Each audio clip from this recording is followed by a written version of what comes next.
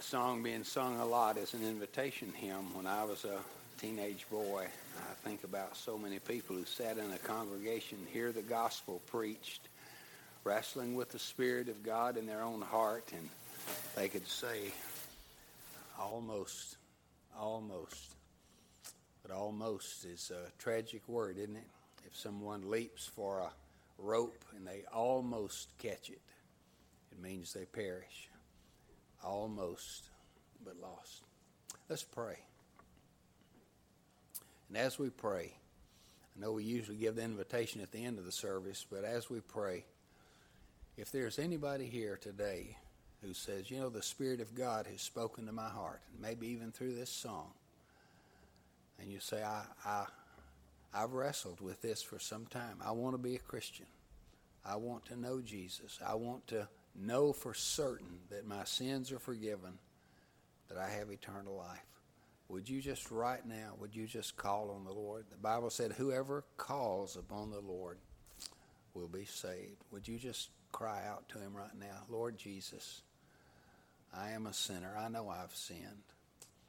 And I know that I deserve judgment, death, but I believe that Jesus took my judgment, took my death, died in my place, rose from the dead, and now offers to me the free gift of eternal life through faith in him alone.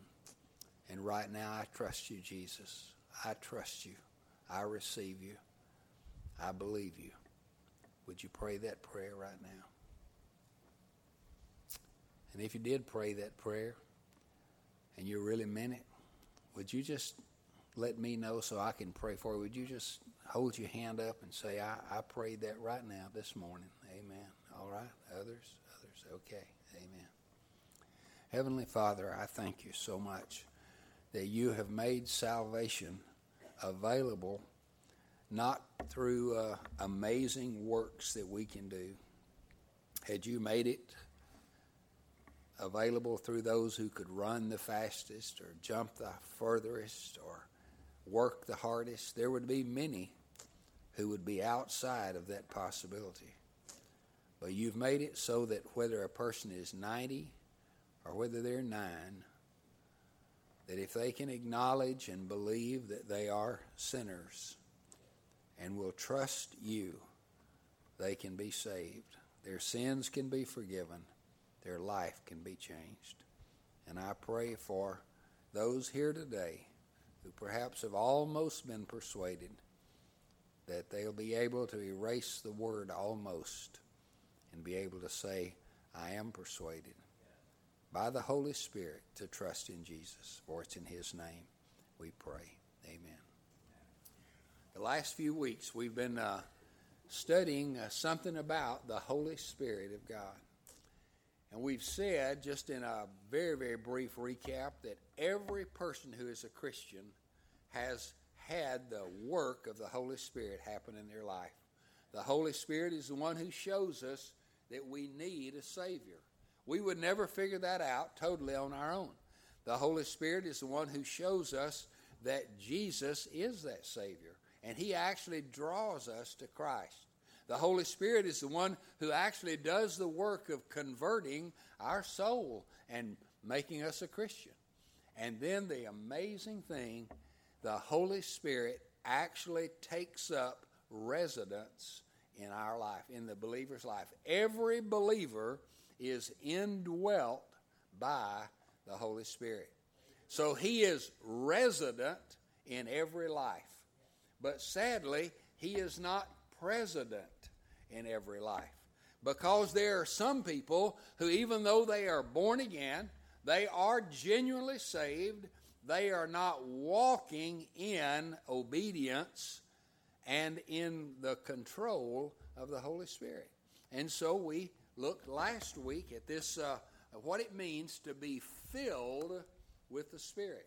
The word to be filled with has the idea of being under the control of, having the actual force of our life being driven by the Holy Spirit, not by our own efforts, not by our own intentions.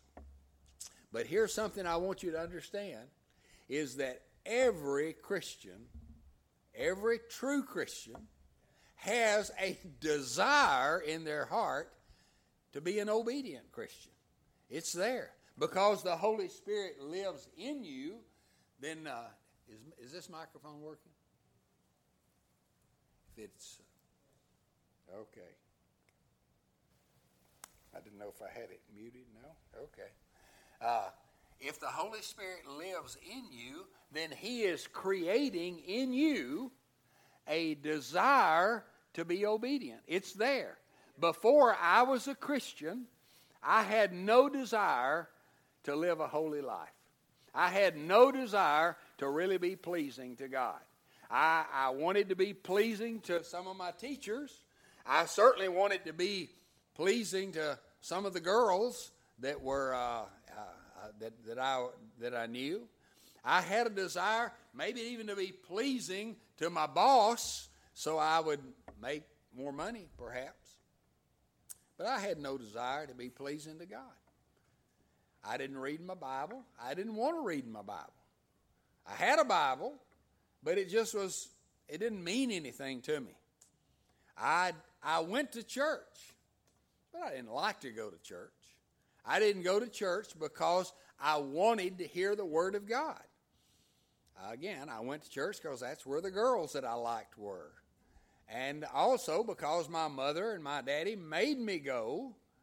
And I don't remember ever twisting my arm. They just said, we're going to church. And I went where they went. And but I don't ever remember before I was 17 years old listening eagerly to a sermon and saying, I want this to help me live for Jesus. I just didn't do that. But the night I became a Christian, I mean the very night that I was saved, immediately I had a hunger, not just an interest, but a hunger for the Word of God. I wanted to hear about the Lord. I wanted to tell other people about Jesus. I went to school the next day telling people that Jesus had saved me the night before. I didn't know how to explain it, didn't even know what it all meant. I just knew that my life had radically changed. I even went to my English teacher, Miss Elta Doris, that nobody liked. And I told her, I said, Miss Elta, I want you to know I love you. And she looked rather shocked. And she said, that's not going to help you get a better grade in here. I said, I know it probably won't, but I just want you to know. And then she asked me, she said, did you get saved? I said, yes, ma'am. And she actually liked me a little better after that. But I'm just saying that when you do become a Christian, at that moment, at the moment of your salvation, you are indwelt by the Holy Spirit and even filled with the Holy Spirit at that moment. And how do you become a Christian? It is by faith. It's not by works. It's not by trying to be a good Christian. Sometimes, people go to church, they say, well, I want to try to live a good life so that maybe I can be good enough that when I die, God will accept me into heaven. Well, that's what we'd call the religion of good works. And the Bible teaches that if you're going to go to heaven by your works, all you have to do is be completely perfect in every way. Never sin one time. That's kind of depressing, isn't it? And it's kind of disqualifying for everybody. Because we all have sinned and fallen short of the glory of God. So if we're going to get into heaven by works, it can't be our works. It's got to be somebody's works that work perfectly Well, praise God, there was somebody who did everything right. Jesus obeyed every law in every way, and he lived a life without sin. The Bible says in 4 different places that he was without sin. So he worked for us, and then he died for us. So we are saved by faith in him. That's how we become a Christian. Listen to this passage in Galatians chapter 3, verses 1 through 3. Paul is writing to these Galatians who had trusted Jesus for salvation, and then somebody came along telling them, well, now if you want to really be a good Christian, you've got to obey all the Jewish laws. And some of them were getting kind of confused, and they were thinking, well, now I know I got saved by trusting Jesus, but now I guess it's up to me to really live a good Christian life. Because they wanted to live a good Christian life. Every born-again person wants to live an obedient life. There is a desire there. If you don't have any desire to be an obedient Christian, you don't have Jesus living in you. You don't have the Holy Spirit living in you. Okay, so listen to what he says. O foolish Galatians, who has bewitched you? It was before your eyes that Jesus Christ was publicly portrayed as crucified. He said, when I preached to you, I just painted such a picture. I showed you Jesus on the cross dying for your sin, and you trusted. Now let me ask you this. Did you receive the Spirit by works of the law or by hearing with faith? In other words, how did you become a Christian? Was it by your effort or was it by trusting in Jesus? Well, obviously they knew the answer to that. So are you so foolish that having begun by the Spirit, you are now trying to be perfected by the flesh? Does that make sense to you? Have you ever? Well, you know, I really believe, probably this is true, almost everybody who gets saved and they have this desire to live a godly life, a good Christian life, maybe most of us don't understand that the way we live the Christian life is the same way we received Christ. And so we start out trying to do our best. When I got saved, it's age 17, I was so thrilled, so excited, so absolutely blown away by the fact that God loved me, Jesus died for me, and I'd been saved, that I actually thought that I would never sin again. Isn't that silly? But I really thought, man, I'm just going to live for Jesus. The Christian life I thought was going to be easy. That didn't last very long. Believe it or not, I think it actually lasted about 3 days. Now, I don't know that I've ever thought that any other 3 days in my life, but those first 3 days I was saved, I absolutely I couldn't even imagine sinning against God. But then something happened on about the 4th day. I don't remember exactly what it was, but I realized that the Christian life wasn't easy. And then I moved into another phase of my Christian thinking in which I thought the Christian life is hard.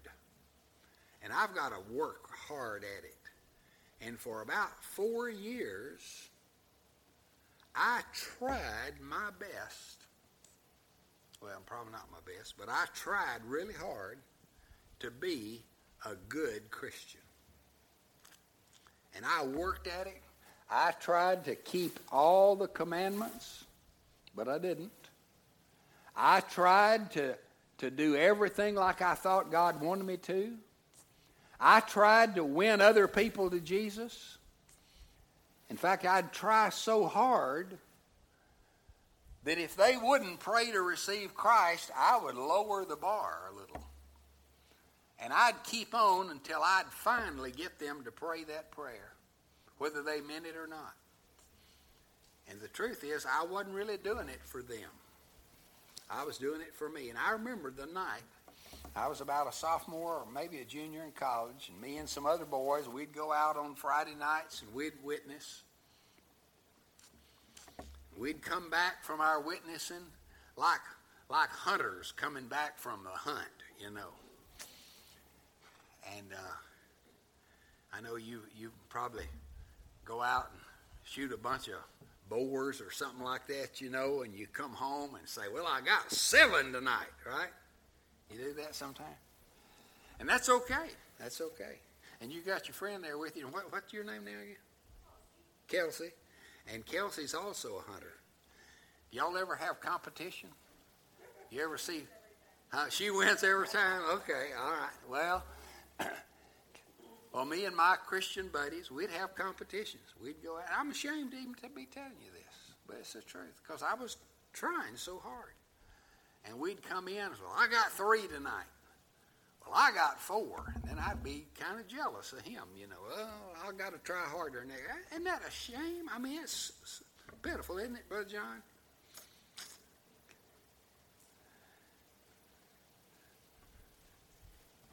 And I remember one night, I was witnessing to a boy down in Jackson, Tennessee. And I was trying to get this young man to pray to receive Christ, and he wasn't interested. He didn't even want to hear it. And but I thought, man, I gotta get at least one more. And I said to him, well, I'll tell you what, I'm just going to bow my head and I'm going to keep praying for you, and then when you get ready to receive Jesus, you just reach out and take my hand. And I got to pray, and I prayed for probably 4 or 5 minutes, and all of a sudden he reached out and took my hand. Now, I think I know in my heart that the reason he did that was just to get me to leave him alone. He just thought, man, this guy's going to keep me here all night if I don't take his hand. And when he touched my hand, I said, amen, hallelujah, praise the Lord, you just got saved. Which I just lied to him, is what I did. Because I was trying to be a good Christian. And I thought the Christian life is hard, but if I try hard enough, I can achieve it. And then after this is actually before Carol and I married, I came to realize the 3rd phase of the Christian life. I thought first it was easy. Then I thought it was hard. And then about my senior year in college, the Lord showed me that it's impossible. Amen. That there's no way I could live the Christian life. I couldn't do it. It was too hard. Because there's only one person that can live the Christian life. And that's Christ. And it's not even hard for him. And so when I came across verses like this, it says, Christ in you is your hope of glory. Or verses like this, I have been crucified with Christ, yet I live. Though it's not I, but Christ who lives in me.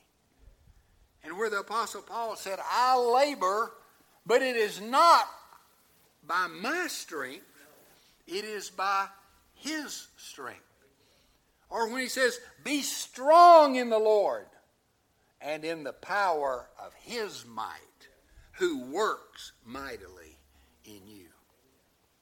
And I suddenly realized by senior year in college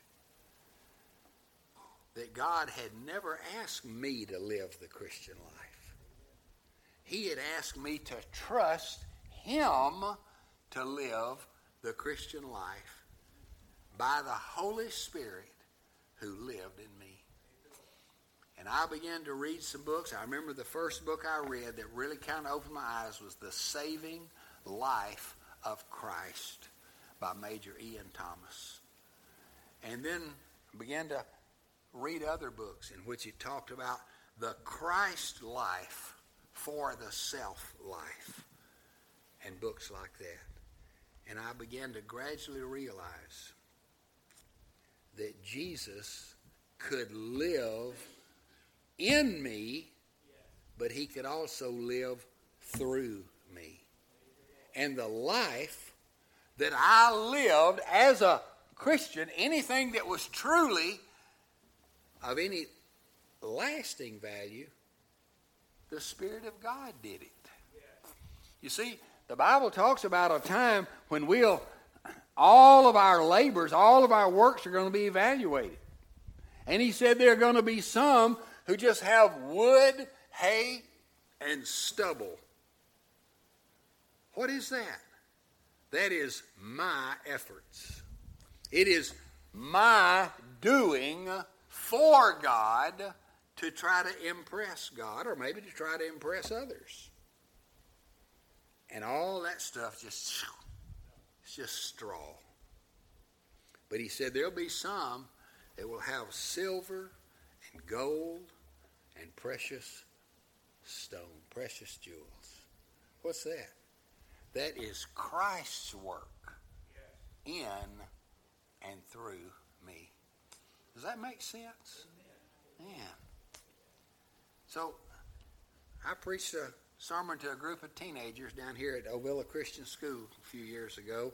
I think it was the last time they asked me to preach there. And my sermon title was Stop Trying to Be a Good Christian. And I think all the teachers had apoplexy all of a sudden and nearly fainted. Here's the pastor telling our kids to quit trying to be a good Christian. And I said, stop trying to be a good Christian and trust Jesus to live his life through you. And then you won't try to be, you'll just be. Amen. And God doesn't want us to strive to be. He wants us to be. I hope that makes sense. And I have explained this to people. It's just like salvation. There are people that I've witnessed to and witnessed to and witnessed to, and I think they're not getting it. Has that ever happened to you? You witness somebody and they just look at you like a calf looking at a new gate, and you think, this is so simple. But they can't get it. Why? Because the natural man cannot receive spiritual things. I remember witnessing to a barber here in Dallas years ago, and I'd go get my hair cut there just so I could witness to him, and I'd tell him about Jesus, and I'd give him a Four Spiritual Laws booklet or something. I'd read it to him, and I'd say, well, Jim, what do you think about that? He'd look at me and he'd say, well, I had a grandfather who was a deacon. And I said, what in the world are you talking about? That doesn't even make any sense. That's totally non-related to what I just shared with you. I'd go back the next time and I'd draw some pictures for him and show it. Make it so simple that I think even a 4-year-old could understand it. He'd look at it. He'd say, well, my mother used to sing in the choir. And I think, you're so crazy. That doesn't even make sense. We're talking totally different things. And the last thing I did before I moved from Dallas to Tennessee was went and witnessed to him one last time. And just totally did not make any sense at all to him. We got moved to Tennessee, and about maybe 6 months or a year later, he called me one night. He said, Brother Nick, I need to get saved. He said, I'm a sinner. I need Jesus. And he said, I'm coming to Texas. I'm coming from Texas to Tennessee. I'm coming to your house. I want to get saved. And I said, well, that's great, but you don't have to come to my house to get saved. Jesus is right there. You can get saved. And he said, no, I want to do it in your living room. I said, well, drive carefully. Don't you get killed coming over here. And he got to our house, and he got saved that night. It's just amazing. And it was like he didn't say this to me, but he might have looked at me and said, "Why didn't you make it clear to me?" And then I would have choked him. In Christian love, of course. Because I think, I made it clear. But see, the thing about it, you can't make it clear to a dead man. Because in order for him to come to life, it takes a miracle. And the Spirit of God has to raise him from the dead. And that's what happened to Jim that night. God raised him from the dead. And he was saved. And it's different with everybody. It's different with everybody. But it's the same with everybody in one way. The Spirit of God has to do it. And now that night, Jim bawled and squalled and rolled around on the floor. And I mean, it was exciting. And he liked to squuzz me to death when he got up and just was so happy. But it wasn't the emotion that made him saved. It was Jesus that made him saved. When we did live in Tennessee, a friend of mine asked me to go up and see this rock and roll singer up in Trenton, Tennessee. Said he lives in a mobile home and said, I want you to go and talk to him about Jesus. And they said, now he may not even let you in. He said he's a vocalist in a rock and roll band, and I don't remember the name of the band, but I went and knocked on his door, and he let me in, and we talked for a few minutes, and I said, well, I've come to talk to you about how to be saved, how to have your sins forgiven. He said, well, I got plenty of them. And I said, well, let me just show you. And I just read to him, really, just a few verses out of the Bible. I read to him Romans chapter 3, verse 23. We've all sinned, fallen short of the glory of God. There's none that's righteous, no, not one. And I said, do you believe that? He said, yep. I said, well, you know, the Bible also says in Romans 6:23 that the wages of sin is death. You deserve to die. Do you believe that? He said, yep. I said, but it goes on to say in Romans chapter 10, that while we were yet sinners, Christ died for us, Romans 6. And then I said, but it says in Romans 10 that if we will call upon, whoever will call upon the name of the Lord will be saved. I said, do you believe that? He said, yeah. I said, would you like to call on the Lord right now and ask him to save you? He said, yep. I said, all right. Why don't you just pray right now? I thought, man, this guy thinks he's John Wayne or something. Yep. And I said, why don't you just pray? And he just bowed his head and he said, Lord, save me. Amen. He didn't cry. Wasn't any mucus dripping from his nose or nothing, you know. I thought, I don't know about this. And I said, did you mean that? He said, yep. I said, do you believe the Lord saved you? He said, yep. I said, why do you believe the Lord saved you? He said he would, didn't he? I said, yep. That's right. He had me. And that guy left his particular profession, ended up going into ministry later, telling people how to be saved. Isn't that something?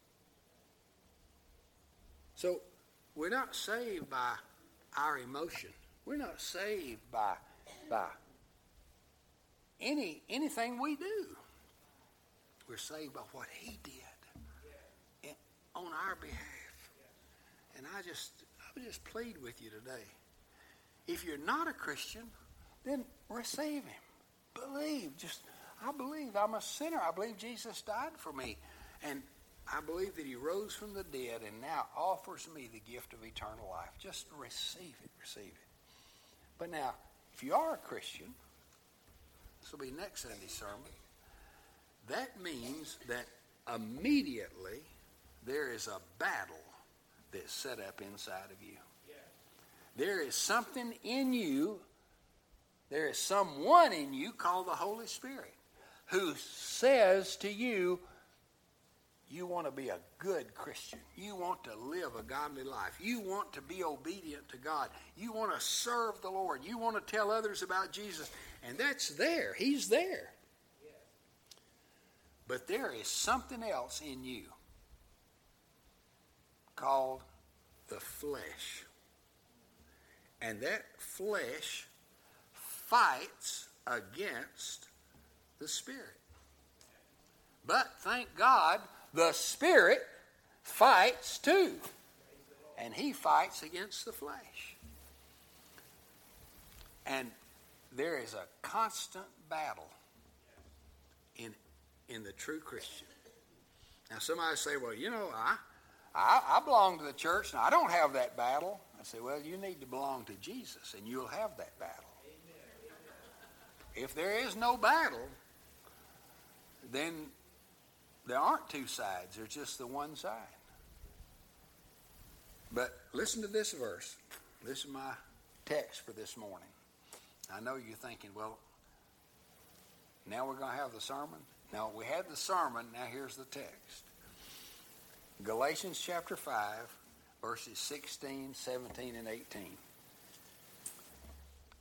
Galatians chapter 5. But I say, walk by the Spirit. Walk under the control of the Spirit. Walk in the energy of the Spirit, and you will not gratify the desires of the flesh.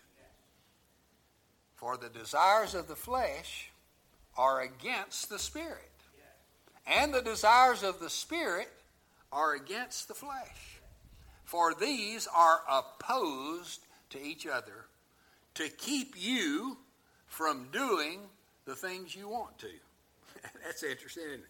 To keep you from doing what you, by the Spirit's direction, want to.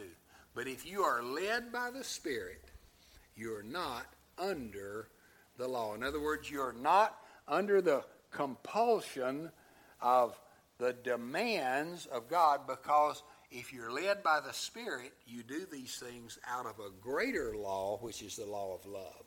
That's the way God wants us to operate. Now, next week, I want to take you to a passage in Romans chapter 7, in which we hear the Apostle Paul, I mean, maybe the most vibrant Christian in church history, and we hear him describing the conflict that he felt in his own heart and life between the flesh and the Spirit. Now here's the appeal to you today. If you're not a follower of Jesus, but there is something in you that is saying, I want to be. That did not originate with you. That originated with God's Holy Spirit. The Spirit of God, just like He said to me that night when I was 17, I said, I want to be a Christian. But that didn't originate with me. I would have never wanted that had the Spirit of God not prompted it in my heart. So if you're not a Christian, not a follower of Jesus, receive Him today. Just say, Jesus, I trust you. I do trust you. Thank you for forgiving my sin, cleansing my heart, giving me eternal life, and receive Him today. But most of you are Christians. And some of you are not even seriously in the fight. You're just letting the flesh win. And the Spirit of God in you is saying, in a sense, let me fight. Turn me loose. Let me win. And you do that by faith, the same kind of faith that you exercised when you got saved.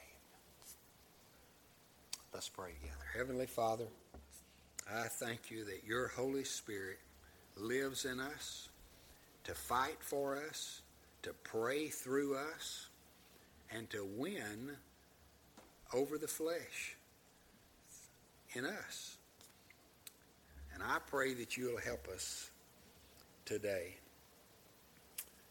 to trust in you, to realize that it is not by our effort that we get saved, it's by faith in you. And it's also not by our effort that we walk and live in victory in the Christian life.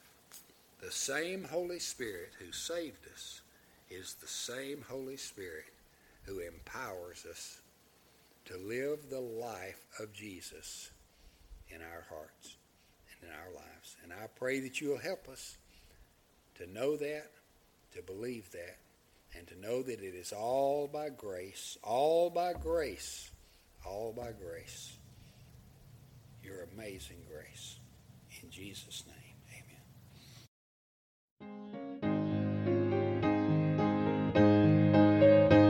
amen. Thank you for listening to today's podcast. We invite you to like us on Facebook or visit our website, www.bearcreekbaptist.org. If you're not a member of another church, we would like to invite you to join us in person and get to know us, and let us get to know you. Have a great week, and may the Lord richly bless you.